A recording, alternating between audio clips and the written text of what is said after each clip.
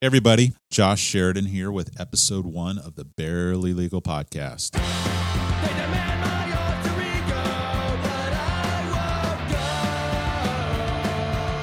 won't go. Wanted to say thank you real quick to Wolfface for letting us use their music for our intro. They have a new album, Stay Golden, coming out, so check them out on all streaming services. I'm here with my producer, Nicole Babin, and we are launching this podcast in hopes of coming up with something worth our time and worth yours.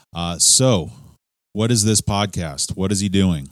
I don't know. My hope is to kind of merge my passions, music, conversation, comedy, together with my profession, the law, and make it into something new and interesting. I kind of have a love-hate relationship with the law. Obviously, it's my profession. It's how I feed my family and my children. So in that way, it's good, but it's definitely can be tough too.